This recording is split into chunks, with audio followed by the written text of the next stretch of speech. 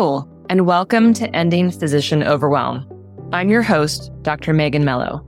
I'm a family and obesity medicine physician, as well as a certified life coach for physicians. In this podcast, we talk about how the learned habits of people-pleasing, perfectionism, and a lack of boundaries show up in our lives and how they contribute to burnout, exhaustion, and overwhelm. The healthcare system is broken, my friends, but let's not wait for it to be fixed in order to feel better.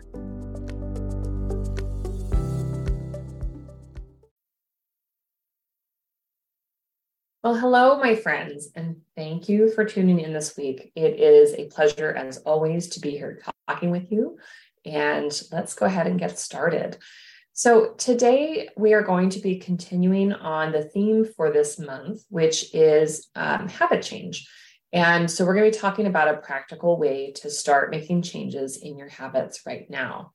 And I'm going to throw out some basic instructions as we are working today. This is kind of a working podcast, if you will.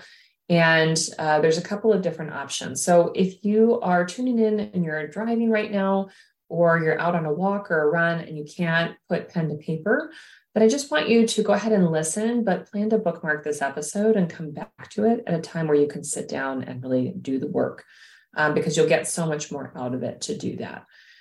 If you are able to grab, a pen and paper and even some sticky notes or index cards, that will really help you with doing this work here today.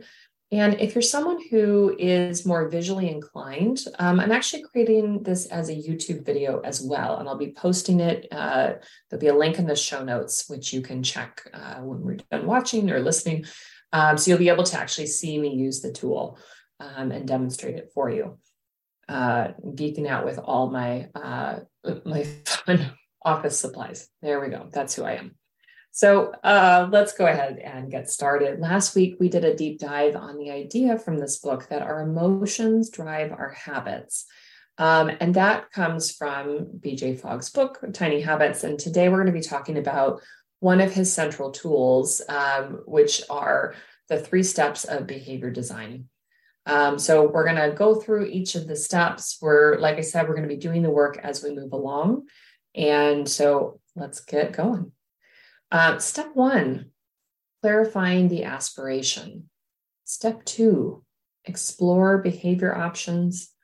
Step 3, match with specific behaviors. Now, it's not critical that you write those step titles down. It's more important that you're actually doing the work as we go along. So we will start, of course, with step 1, clarify the aspiration. And before I explain it any further, I want you to write down a few things that you want for yourself. And specifically, I don't mean items that you want, but more goals, outcomes, ways that you want to feel, results. Write those down.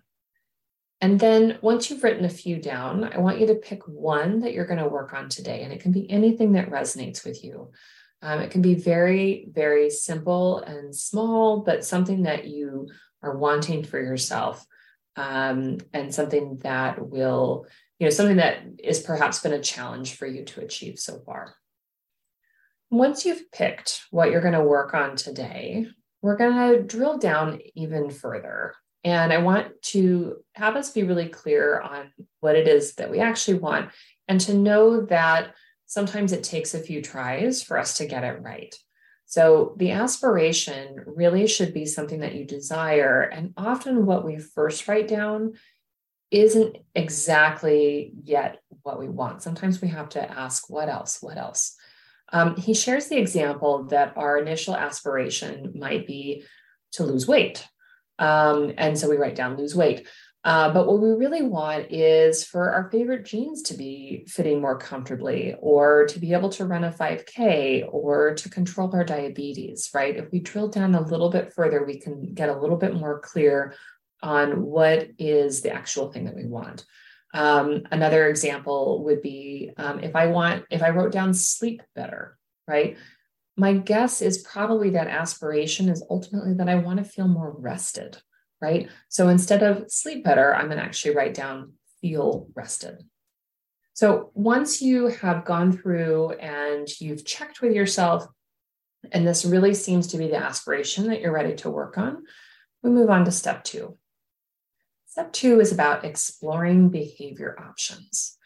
So we're going to be listing all the different behaviors that you could do that would contribute to achieving the aspiration. And we're going to do a little bit of drawing here. So again, there's a link in the show notes to a YouTube video that I've created for you where I will show you these tools. BJ has a little drawing in the book that he calls the swarm of behaviors activity. And so what we're going to do to create this is I want you to draw a horizontal line somewhere in the middle of the page, and I want you to draw a cloud around it.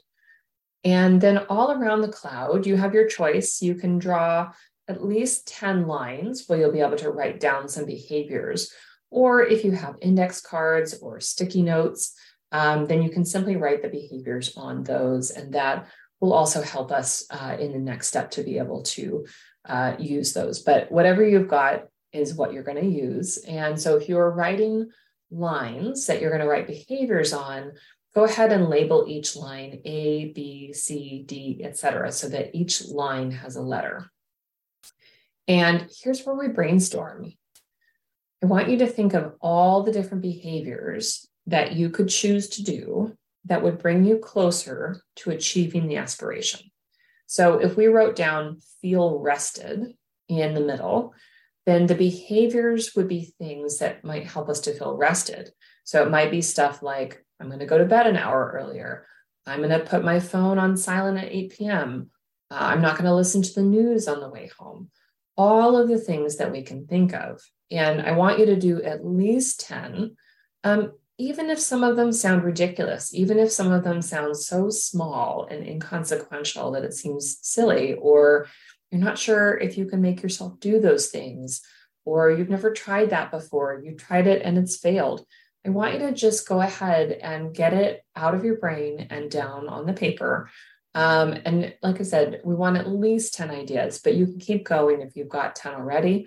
This is not the stage where we're editing or judging or making any decision. We are just creating ideas here. And once you've done that, then we're going to move on to step 3, which is matching specific behaviors. And this is one where we're going to ruffle our perfectionist, driven, hardworking feathers. Remember when you were in training and you had to do things that were hard to get yourself to do, such as studying late at night when friends were out having fun? Or, you might find yourself struggling now where you're trying to get, your work done, but maybe you've got 12 patient notes to close. But suddenly you decide that it's really important that you have to organize the junk drawer, really, really important that you get that done right now. And then you beat yourself up for not having done the original thing, which is getting your notes closed. We aren't going to do that here. We aren't going to get it hard on ourselves. We're not going to pick things that aren't going to help us move towards the aspiration. We're going to really focus in. And the way that we do that is this step called focus mapping. So what we're going to do is to make a big square on our page. You might need a new piece of paper for this one. And I want you to divide that square up into 4 quadrants. And up at the top in the middle, you're going to write high impact behaviors. And down at the bottom in the middle, you're going to write low impact behaviors. On the far right in the middle, you're going to write yes, I can easily get myself to do this. You could just write yes. And on the far left in the middle, you're going to write nope, can't get myself to do this, right? Or just write no. What we do next is the hard part because it requires us to be really honest with ourselves. And that's not always something that we enjoy doing. But as we do this, I want us to keep in mind that we are trying to find a new way to change our habits, and ultimately a way that requires much less hardness on ourselves and much less, sort of pointless, futile behaviors.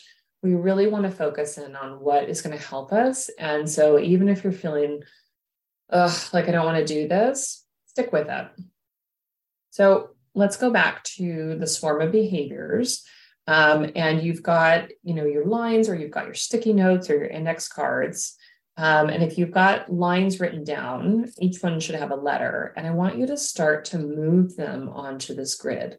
So for behavior A, which might say, go to bed an hour earlier, I want you to start by asking, if I do this behavior, does it have a high impact on getting me to my aspiration of feeling rested?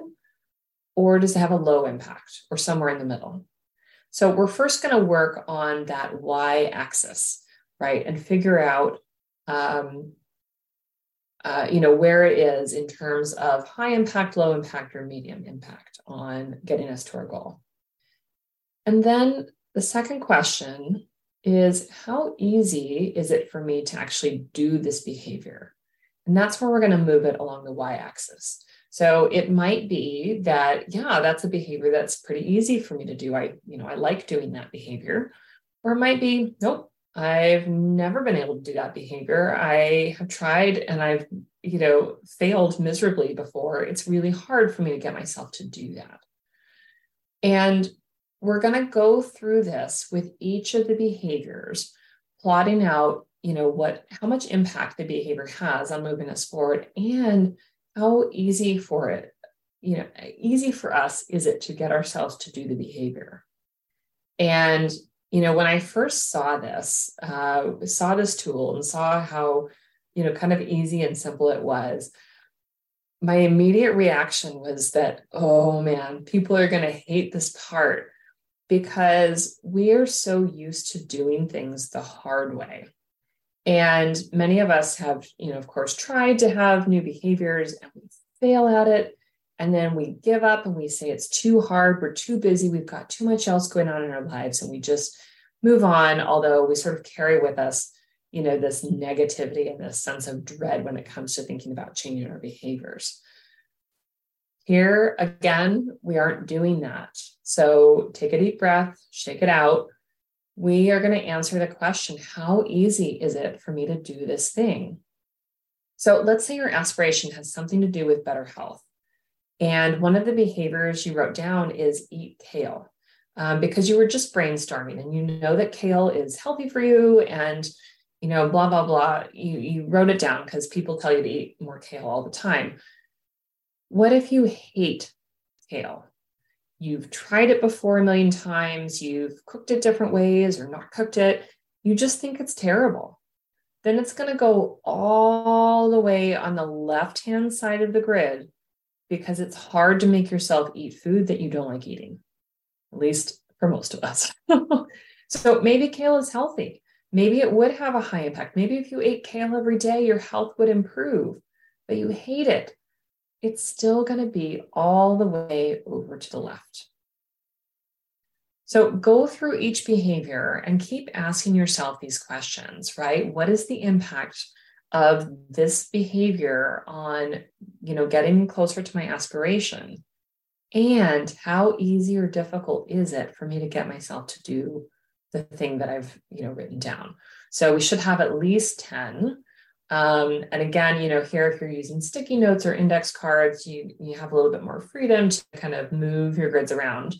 If you are just using letters, that's fine. Feel free to cross things out and move them as you are doing this activity and you get a little bit more clear and honest with yourself, right? But basically, we want to end up with all of the things that you wrote down plotted here somewhere, right? What is the impact on moving you towards your aspiration, and how easy or not easy is it for you to get yourself to do? And then once you're done, you've magically got this right upper quadrant. And Fogg calls this the golden behaviors. This right upper quadrant is where we've got our high impact behaviors, things that move the needle in bringing us closer to our aspiration.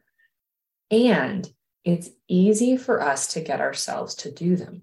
So this is where, the behavior design, I think, really nails it in a way that, most of us who are trained does not, right? When we do motivational interviewing, we have components of this that we use with our patients, right? Of like, how confident do you think we are that we can make this change and all this sort of thing? But here we're actually specifically picking the things that we can more easily get ourselves to do rather than, deciding that we need to do, X behavior. We need to find ways to make it easier for ourselves. So there's a big difference here. And let me say it a different way. So behavior science, which is not always the thing that we are used to following in medicine. Behavior science, I would say, would really kind of blow up, if they saw how medical training was conducted. But behavior science shows us that when tasks have a high likelihood of moving the needle towards our aspiration and it's relatively easy for us to do them, we will have a better outcome, higher chance of success with meeting the goal. So wrap your brain around that one. If you are part of my audience, listening to me talk, each week about different facets of burnout in physicians, then most likely you have done hard things and you are used to doing hard things. And you probably spent a lot of time doing things both with high impact and low impact, right? Think of all the scut work that you did that didn't really have much impact on training you how to be a physician, but you had to do it anyway. We have experience with all 4 quadrants of the grid, but here we get to choose high impact and something that's easy for us to get ourselves to do. Some of you listening are going to love this, and you're going to latch on right away and be delighted. But because I know many of you personally, I also know that many of you are not liking this idea that you're going to be doing something easy here, that you're picking to do something easy. And I know that like is not quite the right term to use. Maybe we should say that you are in disbelief that something that's easy to do could be valuable because you are used to doing things the hard way. You've been good about forcing yourself to do things the hard way, and it works, sort of, especially when you're accountable to other people. But here today, what we're focusing on is you choosing to make a change for yourself. And it's entirely possible that there is no direct benefit for anyone but you. And you may have a history of struggling with making changes that aren't, in service of other people. So if this is true for you, just notice that you're feeling some conflict here. If your brain is yelling at you that easy isn't right or isn't okay, the simple act of noticing this is really important because you are uprooting a limiting belief here. When we are uprooting a limiting belief, we can feel a lot of discomfort. But I'm going to point out 2 things here. 1, your discomfort is not a sign that you're doing anything wrong. And 2, if you have always done things the hard way and you start giving yourself permission to choose easy here, this does not invalidate your previous experience. In other words, if you've always chosen the hard path before and you are even flirting with the idea of choosing easy here, it doesn't mean that you should have chosen easy before. It simply means that now you have a choice, right? So don't use this as evidence against yourself that you should have chosen the easy route all along. That is not the point here. The point is simply that we are going to have better luck with our habits when we are designing our habits in a different way and choosing things that are easy for us to get started with doing for ourselves. So that was a bit of a tangent, but I have to talk about the hard things. When we have completed our focus map and we can see these golden behaviors up here in this right upper quadrant, then we have identified things that we can start doing now that have a potential for high impact and that are easy to get ourselves to do. And let's choose, 1 or 2. It depends on how many you have up here, but 1 or 2 things that you want to go ahead and get started with. And since we're already sitting down and sort of thinking about this, what are we going to do to make these things even easier? How will you help yourself remember to do this new thing? Write it down. Can you make the new step even smaller so that it's really easy to have success? Focusing on the action of being consistent more than focusing on the result that this behavior accomplishes, right? We want to get ourselves into the rhythm of doing the behavior rather than making the behavior perfect. I love the example he gives when he was trying to work on flossing. He sort of made himself an agreement that he would floss one tooth each night until he had a habit of consistently flossing one tooth, right? It sounds too simple. It sounds too easy. And if we're really thinking about it, flossing one tooth is not, it's not the goal, right? No one says we should only floss one tooth, but what he was doing was picking a very tiny habit, right? Just as the book says, a very tiny habit that he could get started with to really cement the process of consistently showing up for that behavior so that he could then move forward, right? On a terrible day, if he flosses one tooth, then he has been successful. On a better day, maybe he's going to floss, all of the teeth. Maybe he's going to floss two teeth. Maybe he's going to floss the uppers, and maybe tomorrow it's the lowers.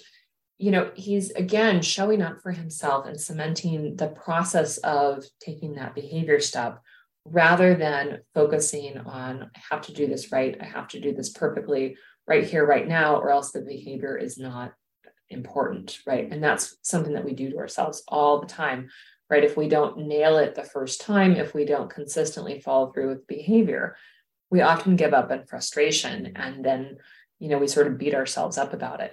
Here, the goal is really to start with something small, to show up for ourselves consistently, and then we can build on the habit. Okay, so how can we make this easy and simple and straightforward to do? Can we make the steps that you've written down even smaller so that it's really easy to have success? Does it make sense to track yourself in some way or set a reminder for yourself? He also talks about coupling behaviors. So, if you know what would be a good time of day to do this behavior, is there another behavior that you already do that would be easy to couple it with? So, for example, with flossing a tooth, he's going to tie that probably to something that he already does, which is consistently brushing his teeth in the morning, right? If brushing his teeth in the morning is something that he always does, then the simple act of flossing one tooth is something that he can very easily and logically add on so that he's coupling those behaviors. And again, if you want to hear more about that, there are so many habits books out there. You can totally geek out with me. But I really want to keep us focused on this small part of it for now. All right, my friends, I do feel like I could go on with this forever, but we are going to stop here for today. If you are listening to this in podcast format and you're on the move, but you want to come back to it, again, you'll have the option of either listening to it or I'll be posting the link to the video in the show notes and you can see, what these tools can look like. If you are watching this and you want to come back to it, you can bookmark it and, come back to doing this, each time that you want to work on building new habits from the ground up, using effective design tools, again, which for many of us are sort of new things, right? Focusing on things that are high impact and easy for us to do, again, feels a little foreign, a little scary to many of us. And if you want to take it even further, he talks a lot about using positive reinforcement to build our skills. And we know from, the experts who study habit design that these things are more successful than us beating ourselves up, white knuckling our way through change. We've all been through that route. We know that it works for some things, but it is not a pleasant way to get ourselves to change. And this kind of thinking, this sort of positive aspect of habit change can really make an important difference in making habit changes easier, in helping us to be more successful with it, and in really identifying, the habits in their simplest forms and getting us to show up consistently for ourselves in the process. So I do hope that this has been helpful for you. I, of course, would be thrilled if you would pass this on to a friend or a colleague who would benefit from this. And if it's helped you, I'd love to hear from you. You can leave a review, you can leave a comment for me, and, let me know that it's helped you so that I know, things that are resonating and helpful, and we can keep doing this work together. Thank you as always, and I'll catch you next week. Bye-bye for now.